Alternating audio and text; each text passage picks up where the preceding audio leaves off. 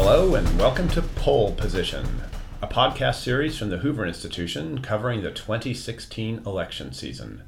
Pole Position is hosted by Hoover Research Fellow Bill Whalen, an expert in U.S. and California politics and elections. Hello, it's Thursday, October the 27th, and welcome to Pole Position, the Hoover Institution's ongoing look at the 2016 election. I'm Bill Whalen, a Hoover Research Fellow. With the election now just 12 days away, we don't have 12 Lords of Leaping, but we do have two guys who know a thing or two about politics and elections. David Brady is Stanford University political scientist and the Hoover Institution's Davies Family Senior Fellow. Also joining us in studio, Doug Rivers, likewise a Hoover Senior Fellow, Stanford political scientist, and lead scientist for YouGov, the Palo Alto-based survey firm. Gentlemen, good to see you both. Well, Doug, there you are sitting cowarded, hiding in the corner like most pollsters are these days. It is open season on pollsters. You guys apparently have rigged the election, or so Donald Trump claims. It's all a conspiracy. I wish. It's all a conspiracy, as Mr. Trump would tell his followers, and those believe. The polls are rigged. The media write about the rigged results. Voters won't turn out the election as they can. What say you? Unfortunately, the results are nearly set at this point. There's quite a bit of variation in the polls, but they're consistent from one end to the other that Trump is losing the presidential election. Right. You have polls that have Clinton with a double-digit lead, which would translate into high 300 electoral votes and more or less a wipeout. Right. Our own polls are running more in the 4 to 5 point range,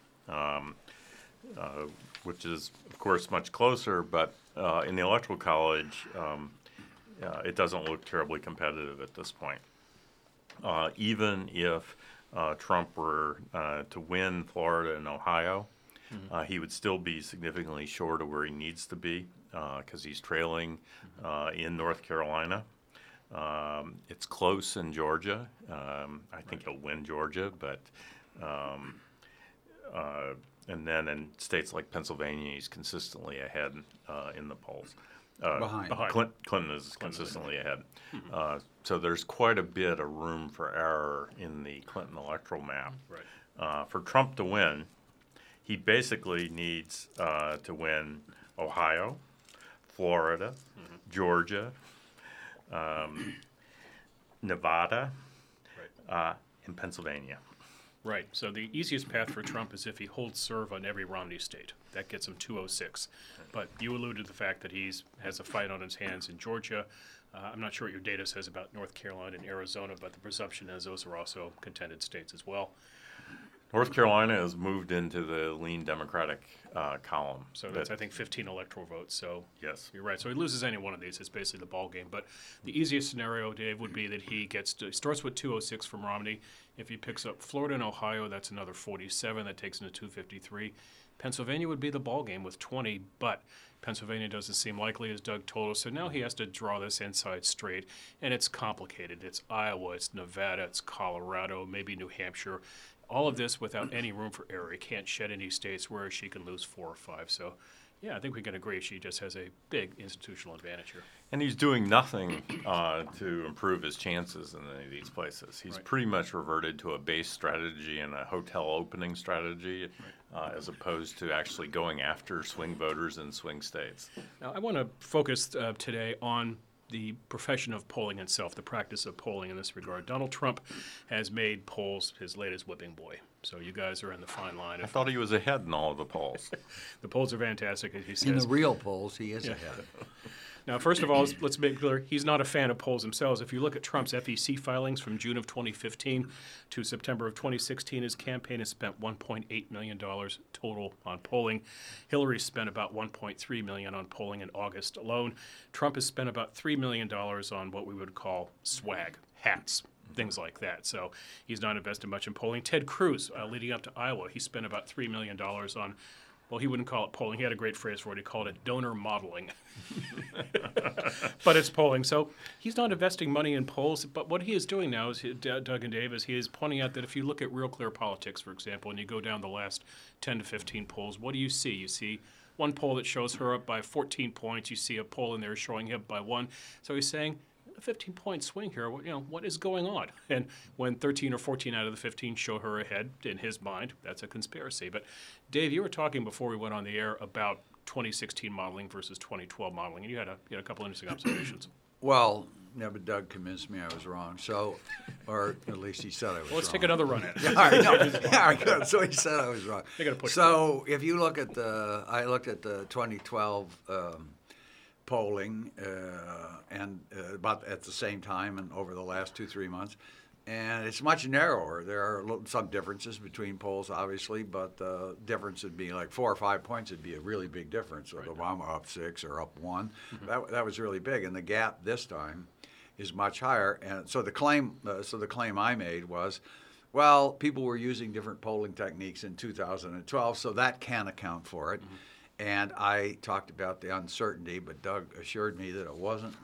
There are a number of uncertain people more than in the past, but the real reason for the difference in the polls was who was participating in the polls. So I think you should turn it over to him to hear that and let me rehear that.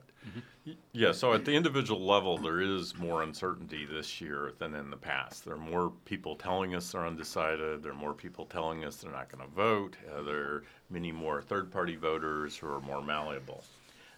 That doesn't, in the end, have any real effect on the accuracy of the polls. If every single voter out there decided how to vote by flipping a coin, that would give us the exact same accuracy of the poll as if every voter, 50% of the voters were committed Democrats who never switched, and 50% were What if, Republicans. I agree if that's a 50 coin flip, but what if, given the events of the day, 3/4 moved toward Clinton one time, and then they turn against her, and 3/4 move back? How does that affect it? Or is that not happening? Yeah, it definitely is not happening. We saw actual shifts after the first presidential debate. We've seen very little shifts in the last 2 weeks since then, despite all the events that occurred. There is uncertainty at the end of how the third-party voters will break. Will they stick to the third-party candidates, or, as I think more likely, move towards Clinton and Trump? Well, that's what we have. There is uncertainty about likely voter modeling and turnout, which is a big problem for polls if turnout varies a lot. My contention has always been, however, that turnout is overrated as an effect. So the Fox News poll that came out yesterday by your friend Darren Shaw, University of Texas political scientist, he has a 4-way race at 44-41 Clinton. But just to clarify for our listeners, where do you guys ballpark the election right now? I think you said 5 to 6 points.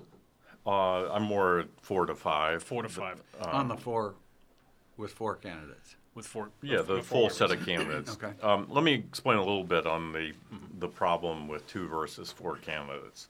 If you're doing a phone poll, you have to read the people, the list of candidates, and typically you also mention their party. And it's a real mouthful to go through 4 candidates.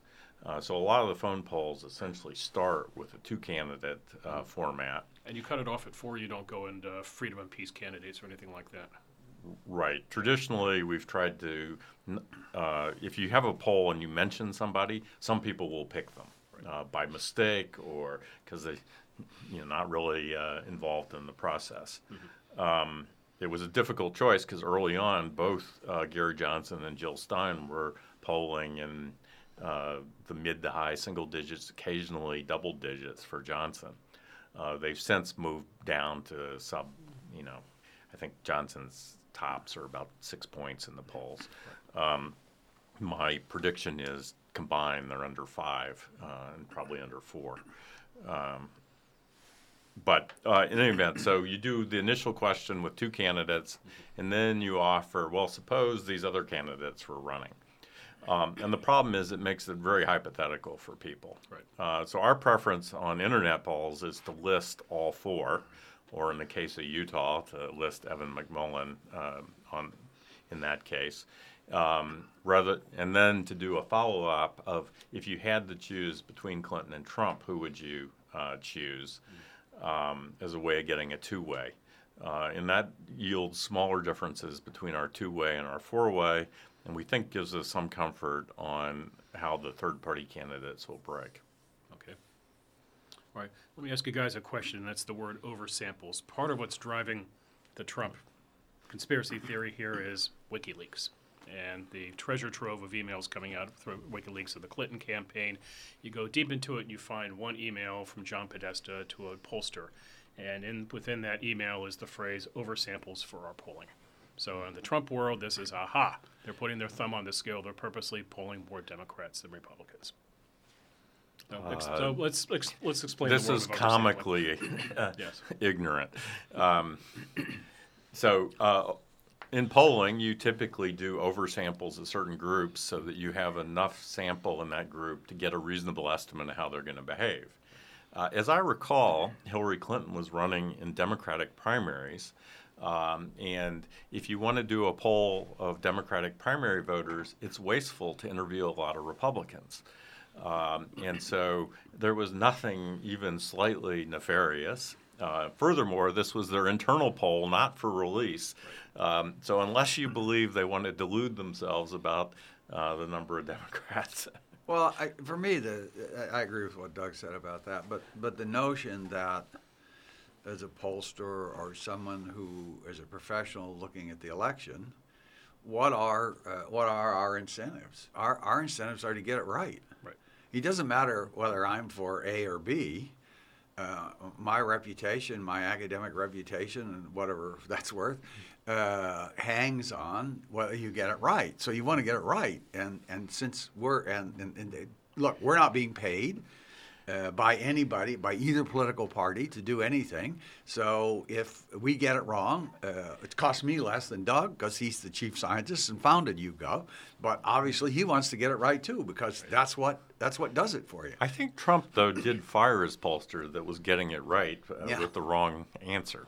Correct. And let's be honest, this is part of what's driving this whole talk. It's very easy to talk about things being rigged when you lose. It's sort of like when you're a little kid and you're watching a baseball game on TV and your team was losing, so of course you start crying at the umpire is cheating and it's rigged against your team. So there's a lot of that going on, but I think there's also something larger afoot here, and that polling has been dragged into media and other institutions in America, which is the question of bias, and bias against one particular view, which happens to be the Republican/conservative/anti-democratic view Well, of things. I do think, as you know, Bill, worked in Republican campaigns, as I have in some. When you go into an election as a Republican, in most, not in Alabama, but in California or in the U.S., Right. you know that the media is not going to be with you, and you plan around that. Pete Wilson was an expert at that, and so you can either cry about it, or you can do something about it. And there have been a lot of successful Republican candidates, and they just take that as sort of a fact and move on with the campaigns. Exactly. Yeah, they're Democratic pollsters, they're Republican pollsters. When campaigns release polls, they do it for a reason, not because they're contributing to getting things right. Most media pollsters are nonpartisan, and our biggest thing is getting it right. Right. Our polls showed a tightening race with Trump getting closer, I'm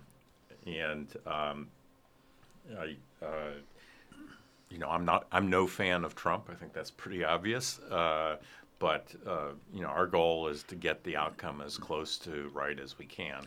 There are a couple of firms out there that do skew to one side or the other. I'm not going to name names because we want to be professional about this, but there's Why? one. Would one start with the letter R? One would Yeah. start with the letter R, and the other would probably start with the letter P. Yeah. And you find the R being featured prominently on Fox News when it comes out with very rosy results for Trump, and you find the one with the P coming on to MSNBC when it has very rosy results for Democrats in down ticket races. So you can throw those two out and then look at the rest of the batch. But my goodness, you do go through the real clear numbers, though. There are just a lot of polls out there, and it's just almost, Right. this is the curse of the information age, just too much information for voters. Yeah, though the benefit of the information age is there are people like Nate Silver and Real Clear Politics and so forth that now average the polls so you don't have to pay attention to the single outlier.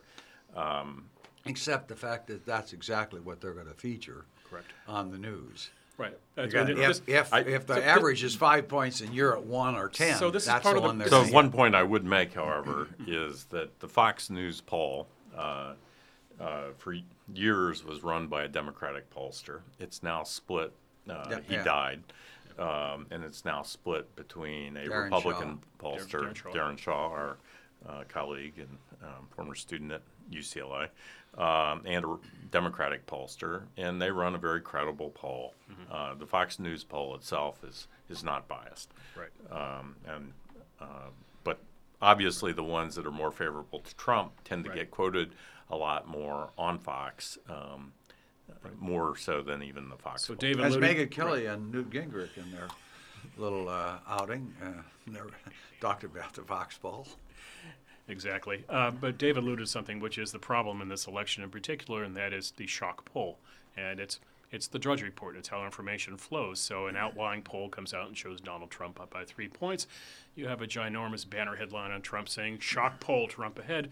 And there are reporters who chase that dog down the street and report on it, and it confuses voters. But let me ask you guys this, since you are serious students of polling, besides obviously keeping a track of your tracking poll, which comes out, and you're looking at that, besides looking at YouGov Economist numbers, which come out each week, besides looking at CBS News Battleground polls, where else do you guys go for information?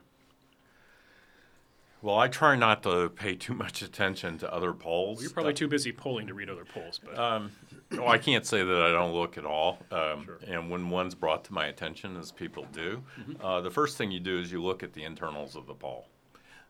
So there are obvious things about what's the party ID split. Right. If the poll will tell you what the recalled vote is for the 2012 election, that gives you an indicator. Demographics, what the gender gap is in the poll.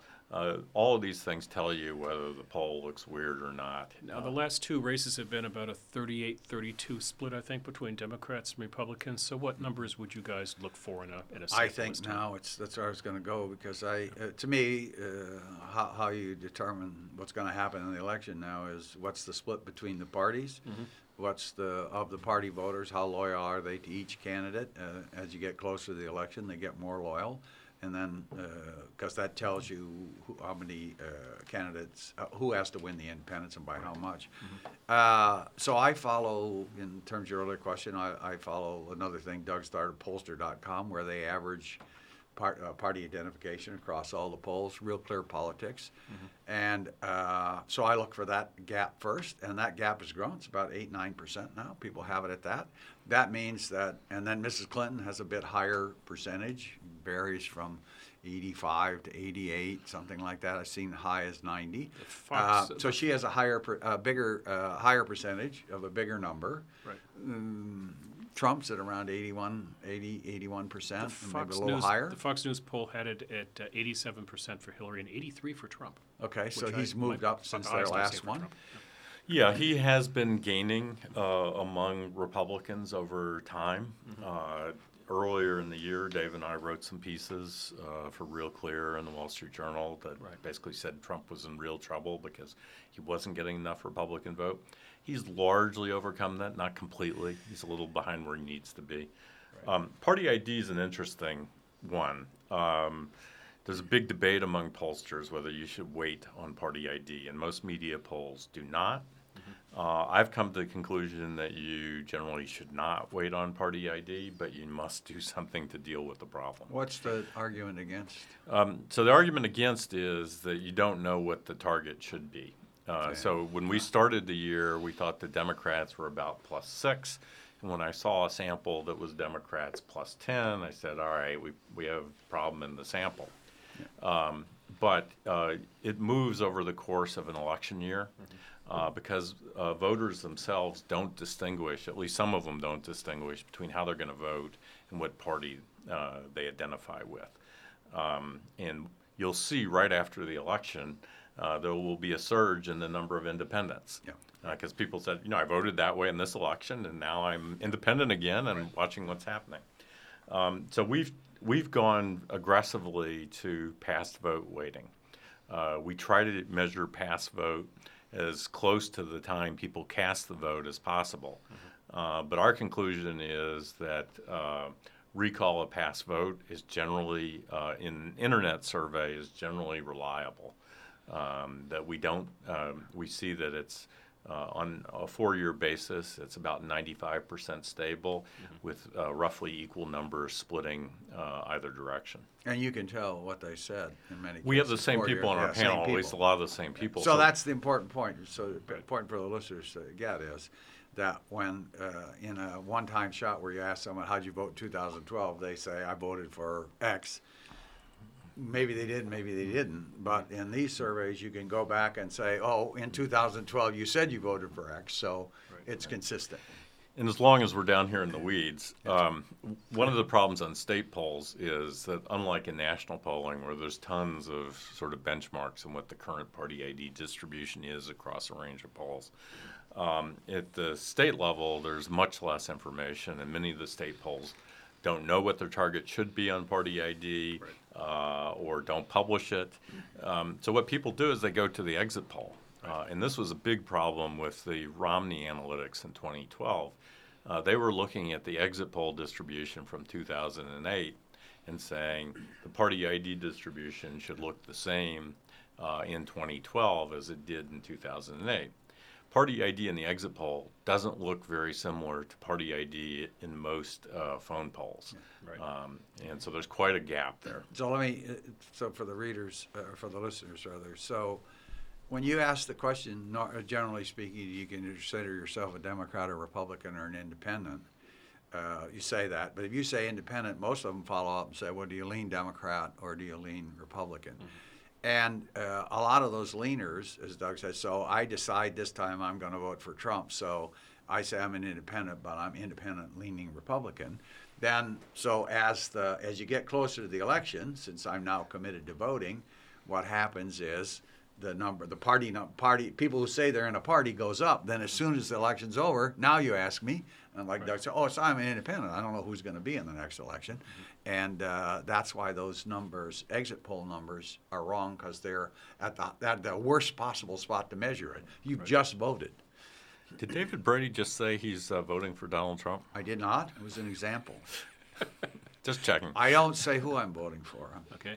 Now, how do we account for the so-called hidden vote? We're going to hear a lot about this in the last 10, 12 days of this election. There is and you know this, Doug, because you lived and breathed Brexit for several months, whereas you're going to hear this ad nauseum from the Trump campaign. Don't pay attention to the polls. There is a 4 to 5% hidden vote out there for Donald Trump. But as a pollster, do you just set that aside and wait to be surprised on Election Day, or do you try to add that to the blend? So a lot of people are saying, this is Trump fantasy and you don't have to worry about it. I do not believe that's necessarily the case. We did see in Brexit, it appeared that the polls were systematically undercounting support for Brexit, particularly the phone polls. And I could believe that we could have an effect here. We do know there are certain types of voters who are less likely to answer surveys in general and phone polls in particular. And it cuts both ways. So older voters, for example, are much more likely to participate in polls. It's harder to get people in their 20s to participate. Women are more likely to participate than men. So all those are things that would generally benefit Clinton in the polls. Trump. Well, age would benefit Trump and gender would benefit Clinton.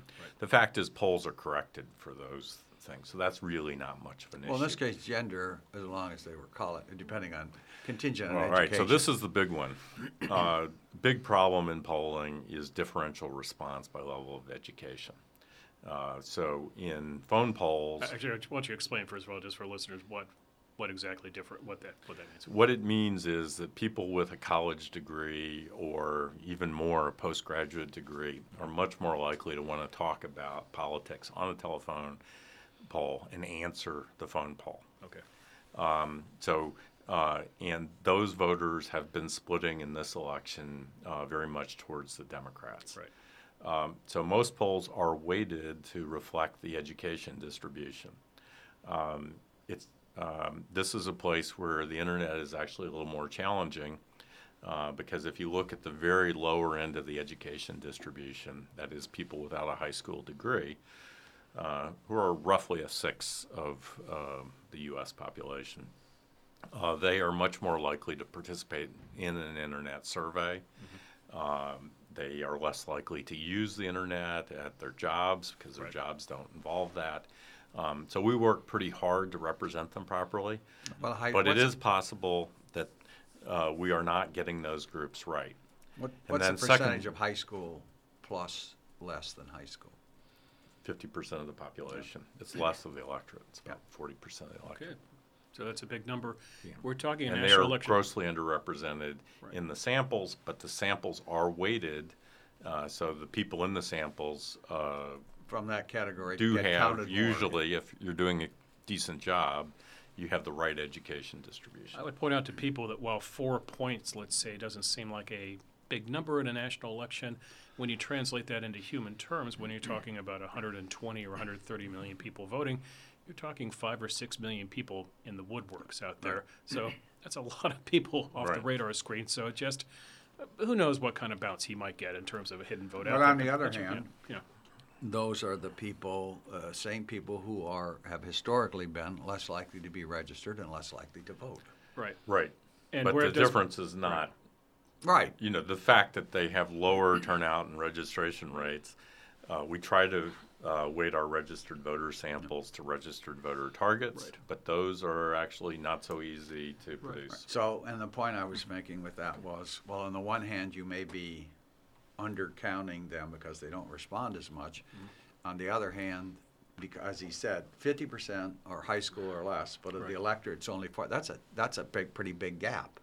That 10% is a very or big 20% of the whole sample don't vote, Right. and so that's a higher percentage than college. So it cuts both ways. Yeah, so your typical polling sample has 90% plus people voting. Right. And a mistake that's made by a lot of samples is not to properly deal with voter registration. Among registered voters, turnout's in the mid to high 80s. And so if you have a sample of registered voters, turnout is much less consequential. But it's difficult. People don't know whether they're registered or not, which is one reason campaign polls tend to prefer calling people off of voter lists as opposed to doing random digit dialing. But if you do that, you immediately miss the people with unlisted phone numbers, and you miss people who aren't registered. And cell phones now too. Cell phones are actually, people will list their cell phone as a contact number, so you can do a certain amount of reverse matches off of voter lists. But most people on their cell phone don't want to be called by a person they don't know and take a survey. Yeah, I think one thing which is important to stress on the idea of the hidden vote is it's not so much a quantity argument as it is a quality argument. Let's say, for example, there are a couple million people hidden out there are going to vote for Trump on Election Day. Well, if half of them are in Texas, let's say, your YouGov just has Texas is actually very competitive right now. It's she trails by only 3 points. And there's a lot of interesting things going on there in terms of especially millennial attitudes who are now ahead of her or with her by a large number in Texas. And you see the same thing in California. We're going to have a poll on that next week here out of Hoover. But let's say that this surge is mostly manifested in states like Texas and red states across the middle of America. That's not going to change the election. So if you're Trump, it's much more beneficial than instead of getting 500,000 votes in Texas to get 150,000 votes in North Carolina, 150,000 votes in Ohio and Florida and so forth. Right, which is why the campaigns pretty much concentrate on state-level polling, that you're not going to learn anything interesting from polling California, though I do recommend the Golden State poll for which is out next Tuesday, and we're going to have some very interesting numbers. I can't give them away, but let's just say that it's going to show that California is about as blue as a Berkeley homecoming weekend. Well, that's news, Bill. Yes, you heard it here first. The only red in California is at Stanford. The Cardinal. The Cardinal red, that's true. All right, so Doug, you've offered a pretty throaty defense of pollsters not being part of a larger conspiracy and those not being rigged. But let me ask you this. When pollsters do sit down, I know you can't tell us what's going to happen exactly on Election Day. But, for years the media insisted on going to the Kennedy School post-election, sitting around and, frankly, wasting a day talking about the things they did poorly in the election. And it was just a waste of time in this regard. They'd all sit around and say, all we do is we run around and we report on polls and we cover the horse race, and then they conclude their conference and head right off to Iowa to talk about who's campaigning in Iowa. So back on the horse race. But when you buddies in the polling industry sit down and talk post-mortem about this election, what areas of agreement do you think they're going to be in terms of how the profession needs to revisit what it does? Yeah, so pollsters themselves are not, at each other's throats across party lines. There are a number of polls, such as like the NBC Wall Street Journal poll that are jointly, and the Fox Democrat News and poll that Republican, are jointly run by Democrats and Republicans. We are sort of the mandarins of the political world. In general, there are not wide disagreements between Democratic and Republican pollsters about how to do polls, about what they mean. I think our interpretation is largely going to be the same. Don't you think this time it might be a bit different, given as you said, the question now is the major variation relative to the past in the poll results is a result of who's answering. Who's in the who's in the poll? So that's going to be a so question. We differ bigly, as Trump would say, on methodology. Right. So there are those of us on the view that internet polling of one type or another is the future, and there are those that are committed to phone polling. It usually has to do with whether you have an internet panel or whether you own a phone room. But the issue there is, which is a serious issue, is there is a difference between someone who opts in, as on an internet poll, and someone who's called and chooses to respond. There are problems with both, but that's the guts of the issue, right? Yeah. So it used to be that in the 70s and 80s that you could get about half the people that you called to agree to speak to you. That's now down into the single digits. So, telephone polling, even if you start with random selection, has a huge component of self-selection. Most internet panels are entirely self-selected. You just run ads and get who you can. The difference is you get a large number of people, which allows you to balance some more variables, and you talk to the same people over time, so you can look at changes at the individual level.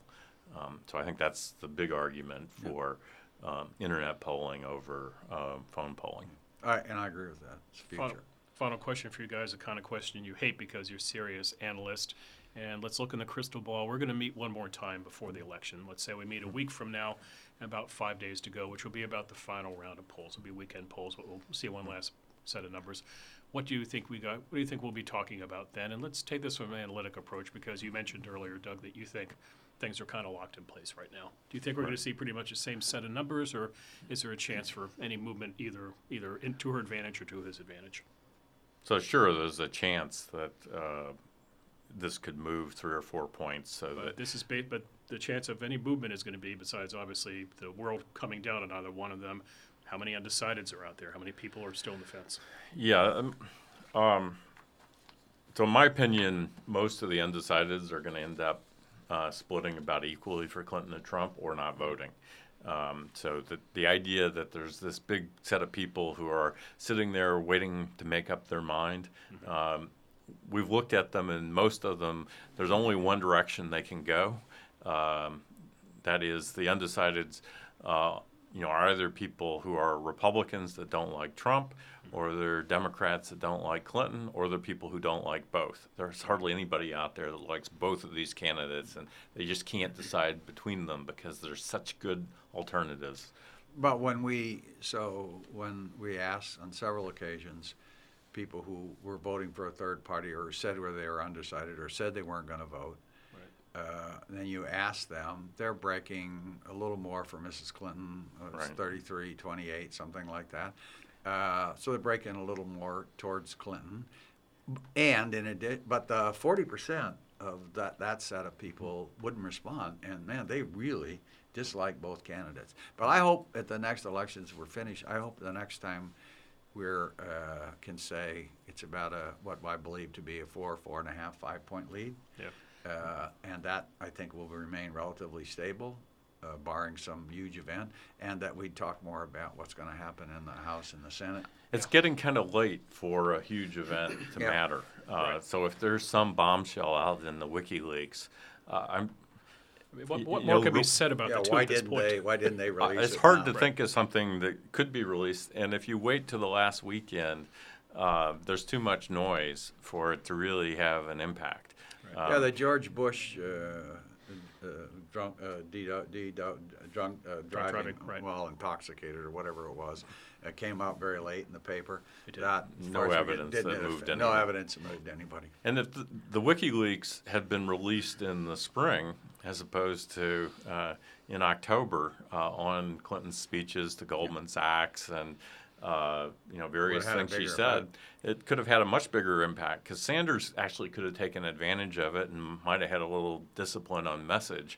But they did her a favor if they were waiting 6 months to release Yeah, that in terms of information. bombshells, look, about every deplorable thing has been said about the two for the past month now. So just what else could be done? But I'd be awfully surprised if there is much, if any, movement in the polls over the next week. I do think there are some Americans sitting out there, though we can agree, who are just holding on to their ballots with grim death. They just can't decide Right. who to I- cast yeah. a ballot. And for those people listening in California, you can write in on your ballot, so Brady can vote for Rivers and Rivers can vote for Brady. Okay. That means we're running neck and neck, right? Yeah. You cancel each other out. I'd win if there wasn't a conspiracy. Exactly. Gentlemen, it's always good to talk to you. You've been listening to Pole Position, a broadcast of the Hoover Institution on the 2016 election. For more information about the Hoover Institution, please visit our website. That's www.hoover.org. That's 3 W's or 4 W's? www.hoover.org. And while you're there, I encourage you to sign up for the Hoover Daily Report. It keeps you up to date on Hoover Fellows, studies, analyses, commentaries by the likes of Dave Brady and Doug Rivers. It'll arrive in your inbox every business day. You can also find us on Twitter, and our Twitter handle is @HooverINST, @HooverInst. For the Hoover Institution, this is Bill Whalen. Thanks for sitting in with us today. This podcast has been a production of the Hoover Institution. For more research by our fellows on the 2016 election, please visit hoover.org/decision2016.